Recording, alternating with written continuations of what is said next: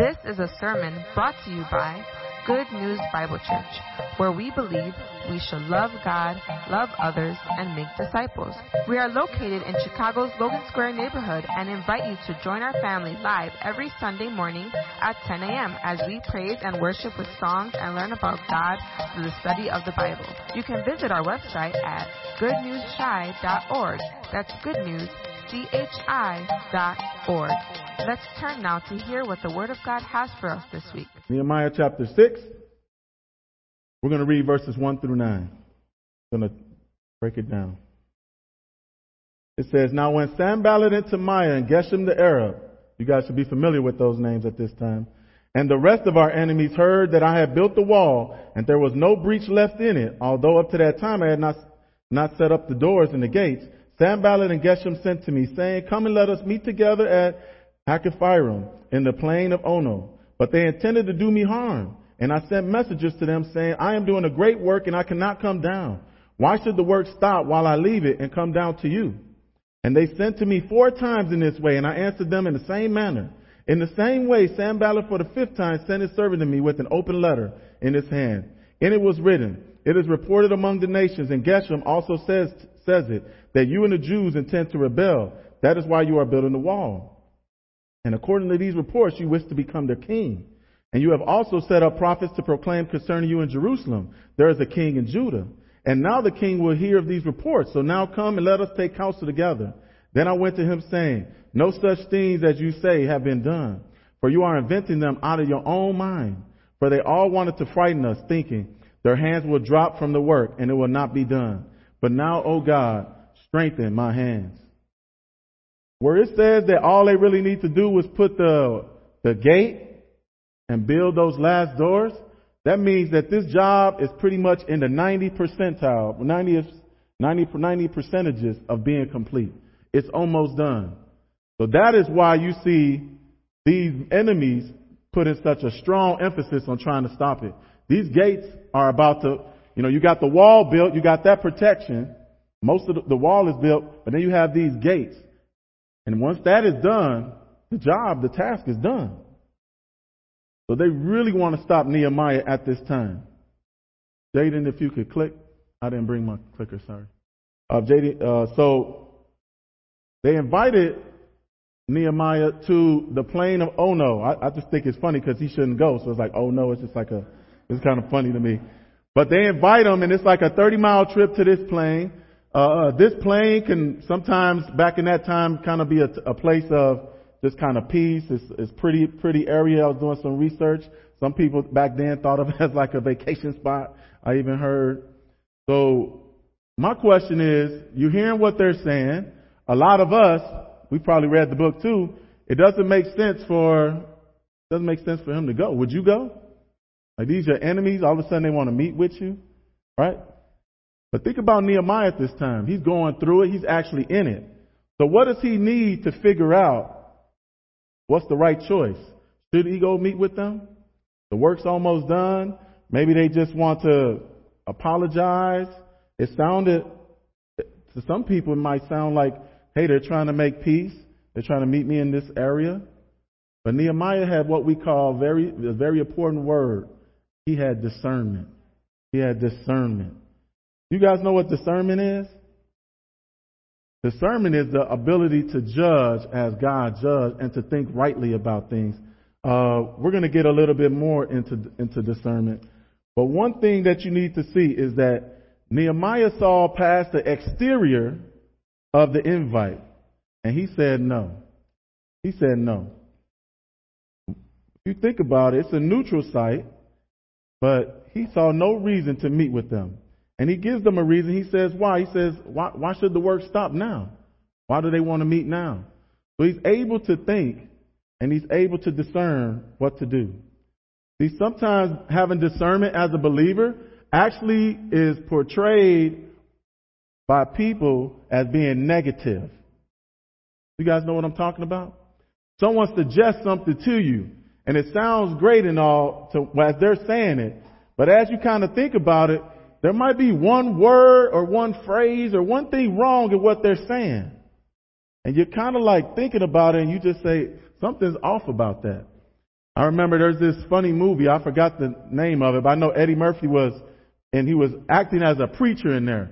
And in the middle of saying some good things, he's actually a bad guy, but he was preaching. So in the middle of saying some good things, he actually yells out in like a real gospel voice, "Evil is good." And the audience is so riled up, they're like, "Yeah, evil is good." You know what I mean? You're like, what? So I think that a lot of times when we try to use discernment and think about what's actually going to happen and how this affects the people of God, we can be seen as negative or contrarian.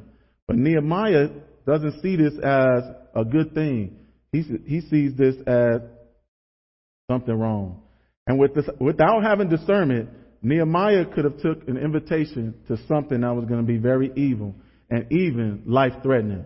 I don't know about you all. Maybe it's me growing up in the hood, but I think that's a setup. They're going to try to kill him, right? Some of you all are like, he shouldn't go. You knew that already, right? But Nehemiah, he's in a political position. He's a governor. Maybe this is a way to get in with these people that have been against him, right? So he did have to have discernment to make this decision. You guys know, I don't know if you guys ever watch scary movies or you see these movies that maybe have like a big party. And when people go into these scary movies, most of the time, a lot of us are really looking at each other and kind of saying, man, that person's dumb. You know what I mean? Why they going to camp out in the woods? You look at the leader and you like, the leader looked like a killer. All these people are going to die, right? Sometimes I remember in high school, I wasn't very intelligent with the new stuff when I went to Lane Tech, because it was different over there. So people would say, "Hey, Carlos, we're having a party." I'm like, "Oh, great. I love parties." And they were like, "Yes, it's called a daytime." And I said, "Oh, okay. So we talking Saturday? Oh man, I go to church on Sunday." They said, No, it's tomorrow." I said, "Hold up, today Monday on a Tuesday?" And they were like, "Yeah, what you do is you just don't come to school. You come to our house." And I was just like, "Oh, but won't we get in trouble?" They said, "You getting good grades. What you worried about?" And I was just like, "Oh, okay, yeah, that's true. Maybe I could miss a day, no problem." So what goes on at this party? Like, what we gonna do? We gonna play video games? What we gonna do? They're like, "Oh no," and they start telling me all this bad stuff that was gonna happen at the party. And some of us would say, "I'm gonna be discerning. I'm gonna go to the party, see how bad it is, and make a decision." No, but the way discernment works is you get to know stuff almost before. You get to know stuff almost before.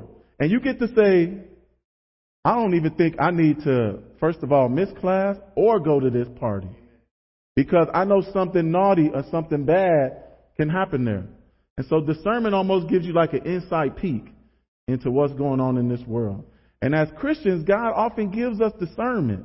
And when we're in the world, sometimes that discernment can seem mean or not right or judgmental. But I want you all to know, when that still small voice is speaking to you, you must listen. You must listen. Dayton, if you could click the next slide. This is a quote I got from Sinclair Ferguson. And it says, "True discernment means not only distinguishing the right from the wrong, it means distinguishing the primary from the secondary, the essential from the indifferent, and the permanent from the transient. And yes, it means distinguishing between the good and the better, and even between the better and the best." You guys get that? Sometimes discernment isn't necessarily against something that's good. It's about what's picking the best thing to do. When you make a decision of where to live, there's a lot of places you can live and it would be a good choice. But what's the best choice to live? Where's the best place to live for the glory of God, for God to use you? There's a lot of places you can work. There's a lot of jobs you can do. But how do you discern what's the primary place you should be focusing on and working on, right? The choices we get to make during the day. God gives discernment. Nehemiah had discernment. You all know that discernment is actually a spiritual gift as well. Some people have the gift of discernment, and we can glean and we can learn from those people. So Nehemiah gives this rationale. He kept the main thing. He focused on what God was doing and why God had brought him there. Are we focusing on what God has brought us to? He did not save us just for fire insurance, right? He saved us to good works. He saved us. We're here for a reason. So Nehemiah understood why he was there and focused on that. That was his discernment. One thing that we all need to do is we need to realize that discernment comes by being influenced by the Word of God. You see, when you study the Word of God, when you pray the Word of God, when you're speaking to God, you begin to think the way God thinks. His words just kind of penetrate your heart and stay in your mind. And they help you to battle sin. And they help you to make right decisions. And so if you're hoping to have this discernment without a Bible in your hand or listening to a Bible, it's just not going to happen. I'll give you the short version. So reading God's Word, these historical narratives that give us examples, the commands that He gives us, the life of Jesus that's portrayed, all of that gives us the opportunity to have spiritual discernment. Verses 5 through 9, there's a letter. And I like the way it's kind of written. The letter says, it is reported. You guys know what it is reported means?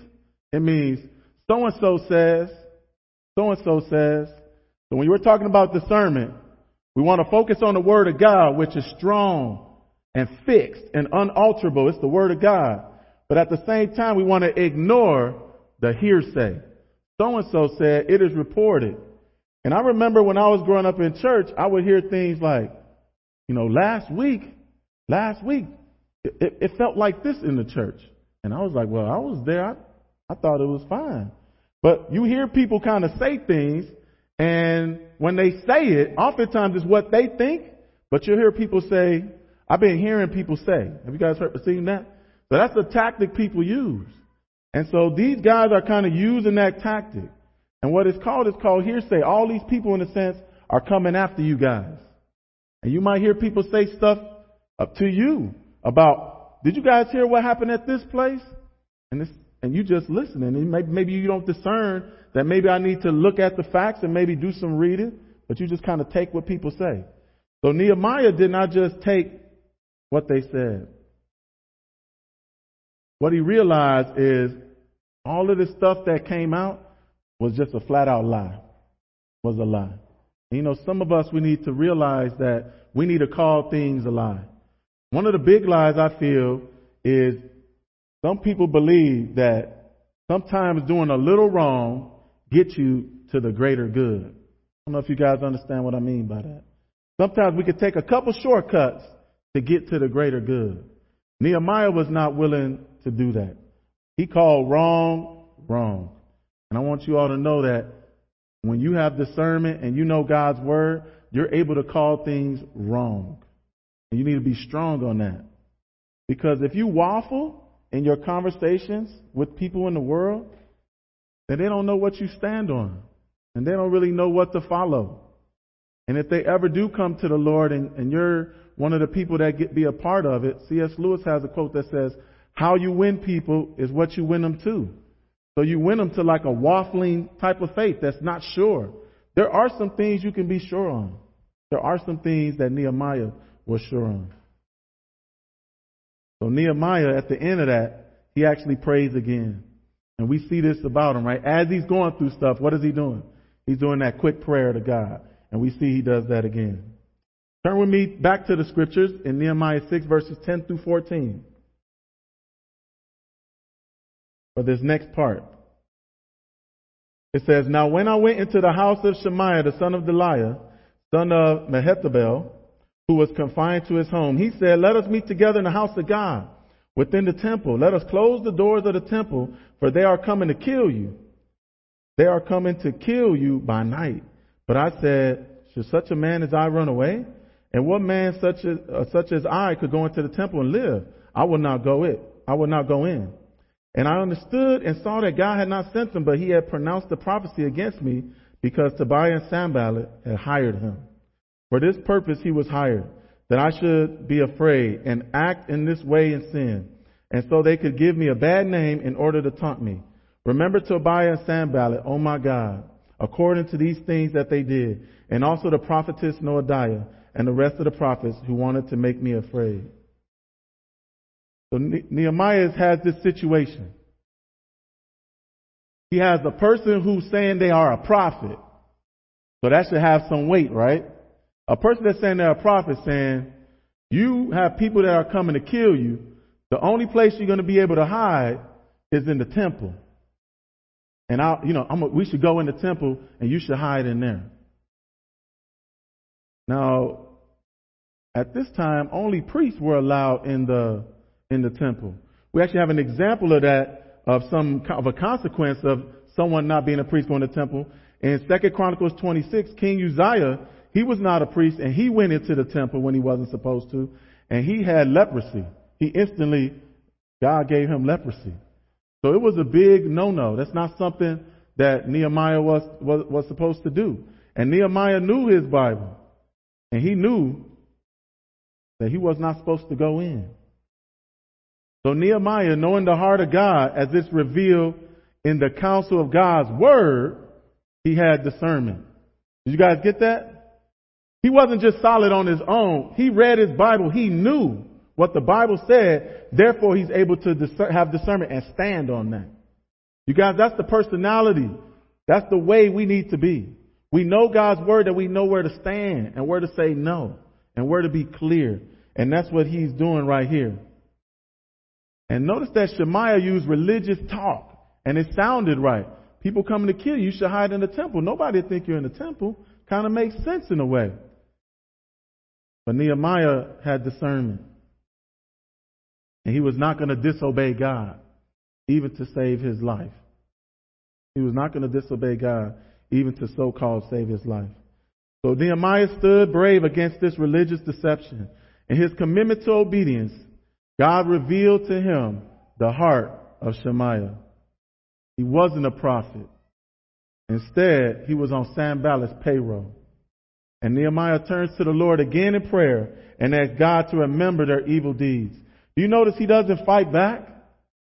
He doesn't fight back physically, but he does fight back in the spiritual realm and says, God, you are just. I'm giving this to you. And that's something that we can use as well. Because it gets tiring to keep fighting back. It gets tiring when you hear things going on and you're dealing with stuff. And you get frustrated, you get tired. But we can always give that to the Lord. We can always just give that to the Lord. And I want you all to know, and I was going to get real serious about this part, but I decided to kind of calm down a little bit. About 2 weeks ago, I just had this real sad feeling in my heart, and I'm not really like that. I'm always really happy, and so I just started to pray, and then I went to YouTube, and I just was sent. I subscribe to different Christian things and stuff, so I get stuff sent to me all the time. But I got some stuff sent where people are talking about some of the false prophets and false prophets that are going on, prophecies that are going on right now. That are going on right now. And so I was just looking at this, and I was just like, wow, we're studying Nehemiah, and now we get introduced to a false prophet here and a false prophecy. And I just wanted to highlight for you all, and I think this is why God kind of put it on my heart, highlight to you all how false prophecy generally works so that we can avoid it. Because some of us, I would say, we think we're watching Christian TV shows or Christian videos, and they are not adhering to the Word of God. Some of it is off. And if you ask me if some of it's off, I think I'm going to turn that off. You know what I mean? I'm going to go somewhere else. You might as well be watching Disney Plus. Use your time wisely than watching some of that stuff. Okay, so here's what I mean. Most false prophets, Shemaiah as well, have a money motive. You guys see that? They're motivated by money.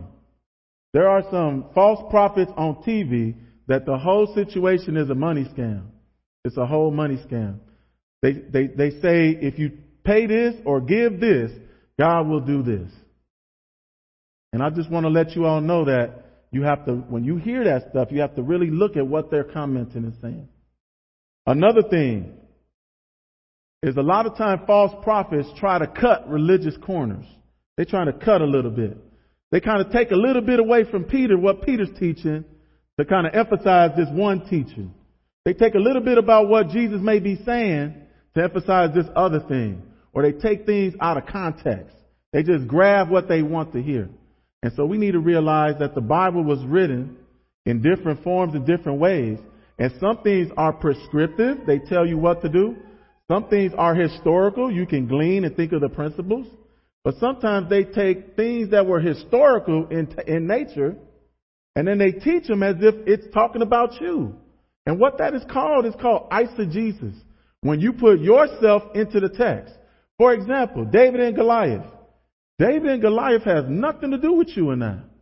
You want to know what I mean by that? David was a real person.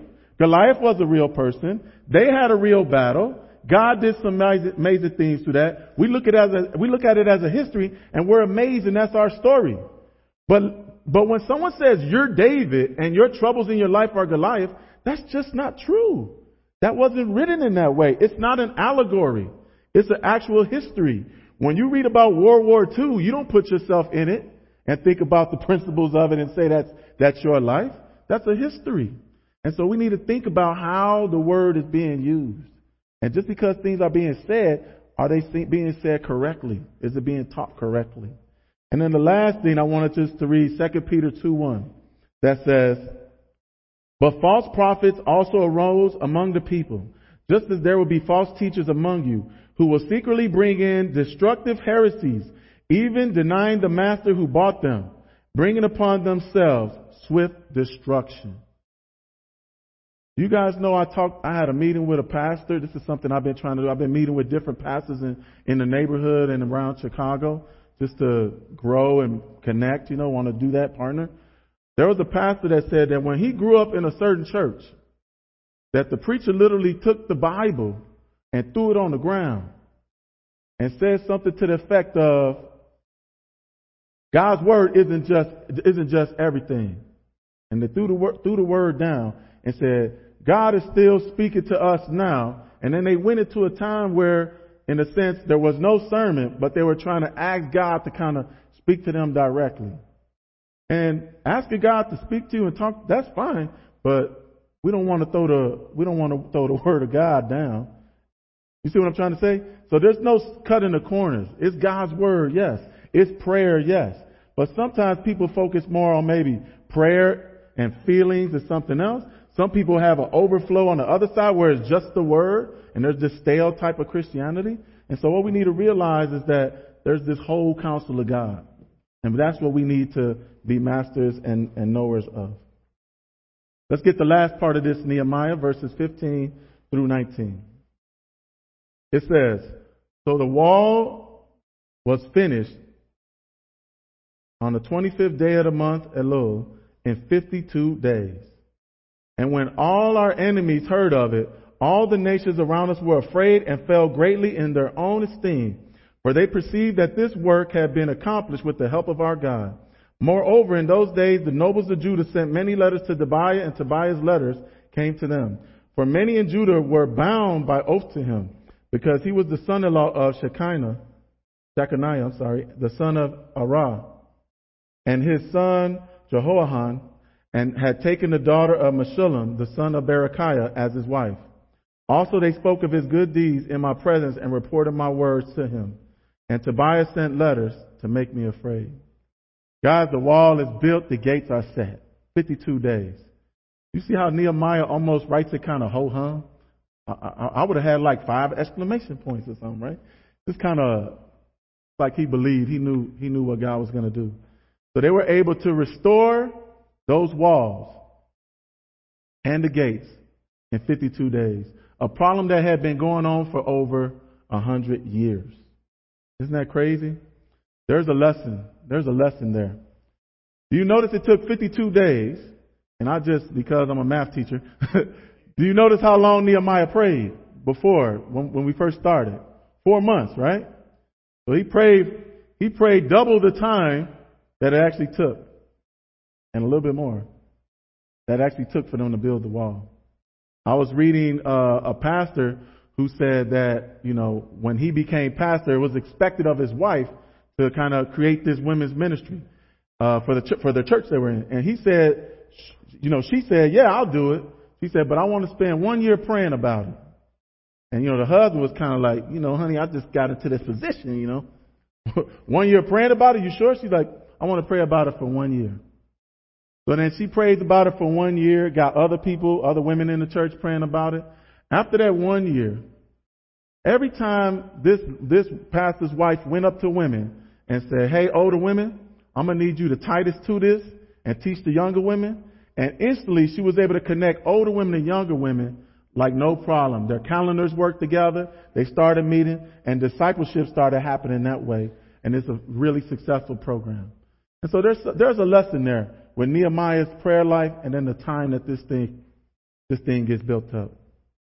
When we think about tonight's prayer service, I feel like if we really, really want change at Good News, we really want Good News to grow, we really want God to bless us and teach us more and grow spiritually, grow in attendance, grow in our ascendance, us going out as well, then we need to pray. This is the example. The elders did not choose Nehemiah on accident, right? Like we're trying to give an example that we can actually glean from and learn from. And you look at verse 16, it says the enemies were afraid. They knew it came from God. Remember before when these people, this remnant of God's people had shame, when the wall was broken down, they didn't have protection. Now God is renewing them. This wall being built is a huge sense of renewal. And when this happened, the people around, it brought them down. That phrase in the Hebrew means that their head kind of sunk down. Their head kind of sunk down. Where it says they fell greatly in their own esteem. Kind of like when you get busted out and you just go. That's kind of like the word picture there. I want to let you all know that God can change situations in a radical way. God can change situations that seem impossible and historically bad. You ever hear when someone's encouraged, sometimes it's a young believer, and they're saying, we should do this. You always got the old believer coming around, not old as older, but you always got the old believer, a person been a believer for a while saying, we tried that. We tried that. We did that before. It didn't work. Things like that. And it's probably historical fact it didn't work. But you know what? There's a lot of things in this story that didn't work for a long time. But this time it did work.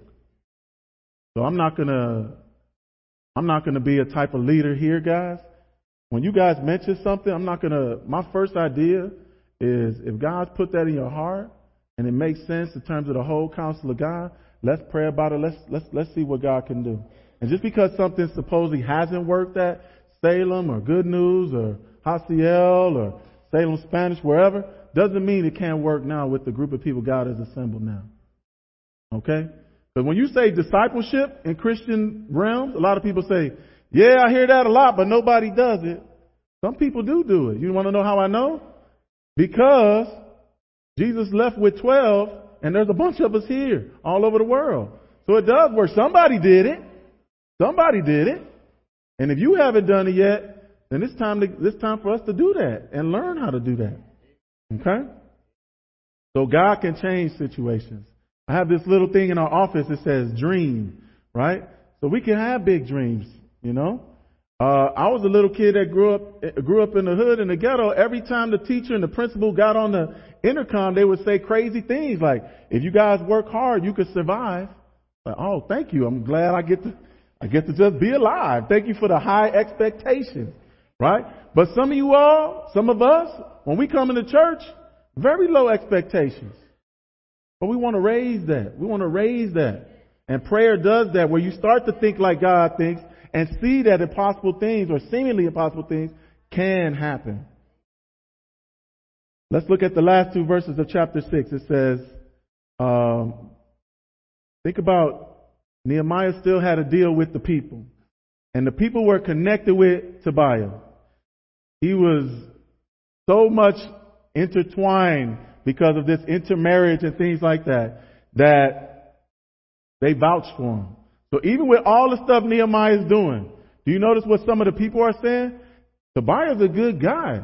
Even though on the slide, he's getting all these different bad letters and getting all these threats and all these bad things that are happening and this trash talk. But the people still think that this Tobiah guy is okay. And what does Nehemiah do with that? He realizes that he just has to focus on what God has him to do. And I think a lot of us, when we're doing things, sometimes we hear talk and it can really bring us down. But Nehemiah just kind of throws that back to God. You see, they had binding agreements with Tobiah. There was marriage dealing with Tobiah. So he still had heavy influence. And they're even telling Nehemiah, hey, you should work with this person. And he's just like, man, they just don't really know what's going on. And I want to let you all know that being a person that was going to this church for seven plus years and now being the pastor of the church, there are a lot of things going on behind the scenes that just don't get brought up because we don't brag much. But what I want you to know is that God is doing things all the time in our church, in these spaces, and our individual lives. So just believe that. Okay. We're going to jump into chapter 7 for a little piece because I think, and Caleb was talking to me as well, we think it's important to kind of see what Nehemiah is doing here. Okay, remember the wall's built.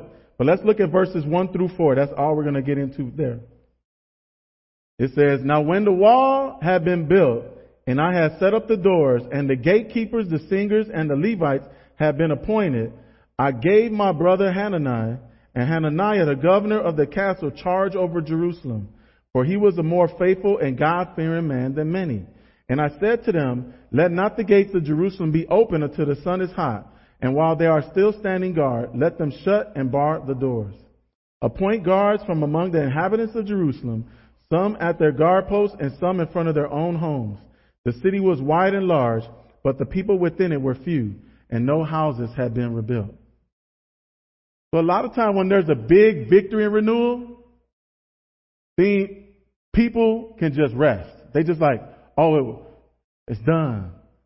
But oftentimes we need to understand that renewal is an ongoing process. So even though these walls are built, did you guys hear something that sounded kind of sad in it? Look at the last part. It says, the city was wide and large, but the people within it were few, and no houses have been rebuilt. So there's still some work to be done, right? And I think that a lot of times when a big victory comes, we all just kind of take a collective side. But there's still more work to be done. So the wall is up, but there's still more to the renewal. If you think about what are some of the things that Nehemiah did that we see, what are some of those things?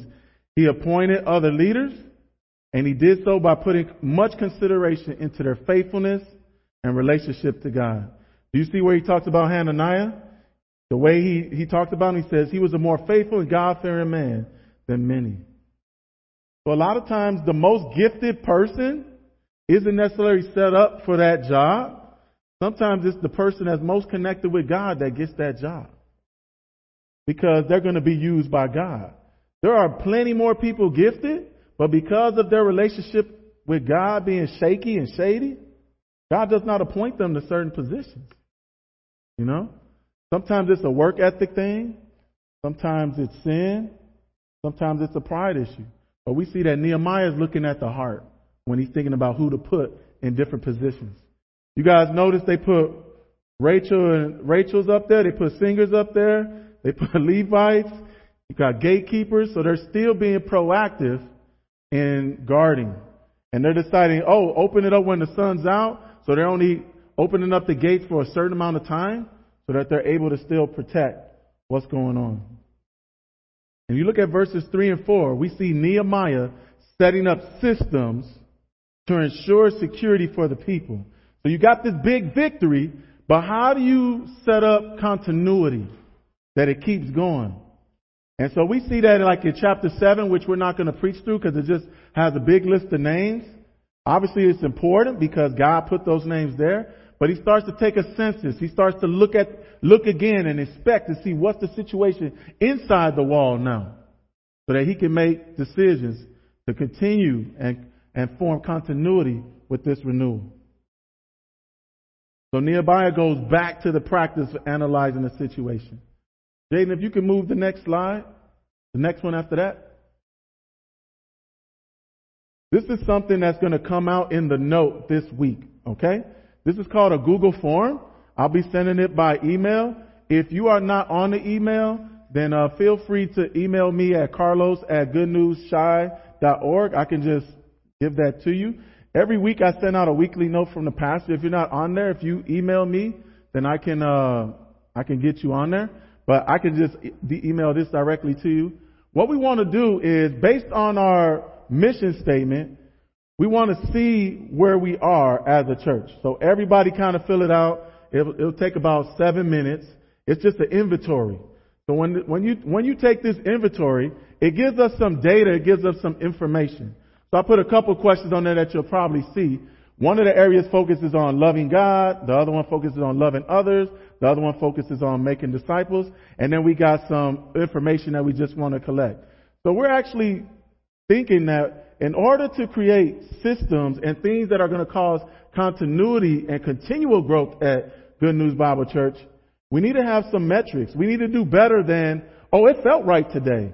We need to have some numbers. We need to have some things that we can look at and make wise decisions about. So this is our way to kind of see where we kind of are, kind of getting the status of what's going on in your lives. And I can't have that individual conversation with each one of you all. Eventually we'll get there, right?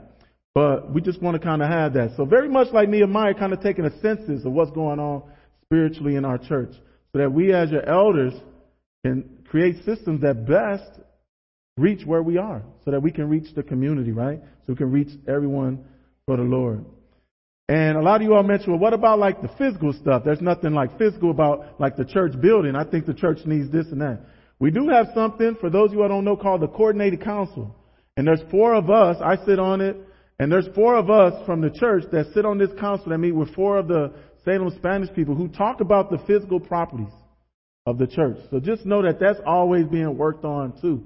And that is a heavy lift. If you want to pray for leaders of the church, please include those CC leaders, which are Marissa, who's actually the chair, myself, Ugo, and Jeff. Because there's big things going on with that too. Okay? So as we close, I just want to bring up 2 things. First thing I want to think about is, in terms of human participation in what God is doing, we want to look at the individual. We want to look at each and every one of you all. And I want you all to think about it. As believers, we must consider our part in spiritual renewal. You have to think about what's your part. It doesn't just happen automatically. It isn't Jesus just take the wheel. God uses you. He has you do things. So what does that look like? I think the best thing it looks like is this. It's a quote by Spurgeon. It's a very tough quote, but I believe that it really says something to what's going on. Spurgeon says, every Christian here is either a missionary or an imposter. Recollect that you are either trying to spread abroad the kingdom of Christ, or else you do not love him at all. It cannot be that you have a high appreciation of Jesus and a totally silent tongue about him. Of course, I do not mean by that those who use the pen for Christ are silent. Some of you all communicated in different ways. He's not talking about you, he's saying. And those who help others to use the tongue or spread that which others have written are doing their part well. But I mean this, that anyone who says, I believe in Jesus, but does not think of Jesus enough ever to tell another person about him, by mouth, by pen, or tract, is an imposter. So if you're coming to church and you're hearing and you're being directed, but you never ever get that missionary lifestyle, sacrificial, and actually obeying the call, then you basically be an imposter. And if you need help with being an imposter and changing that, you need to come pray. You need to grab a believer and say, you know, I haven't really been here. I just come. And it needs to change into some real work in your life and heart. Secondly, we think about the divine purposes of God. It works in individuals, but then it also works in a collective. And so I just want to challenge you all that one of the big things we want to do is we want to pray. We want to be a church that prays collectively. So I know a lot of you all are praying, because since I become pastor at this, I know people are praying for me, and life been good, real good. But we want to pray together as well. God blesses that. Let's pray right now. This has been a presentation of Good News Bible Church, where we equip people to love God, love others, and make disciples. To help support our mission, please visit our online giving portal through our website at www.goodnewsshy.org.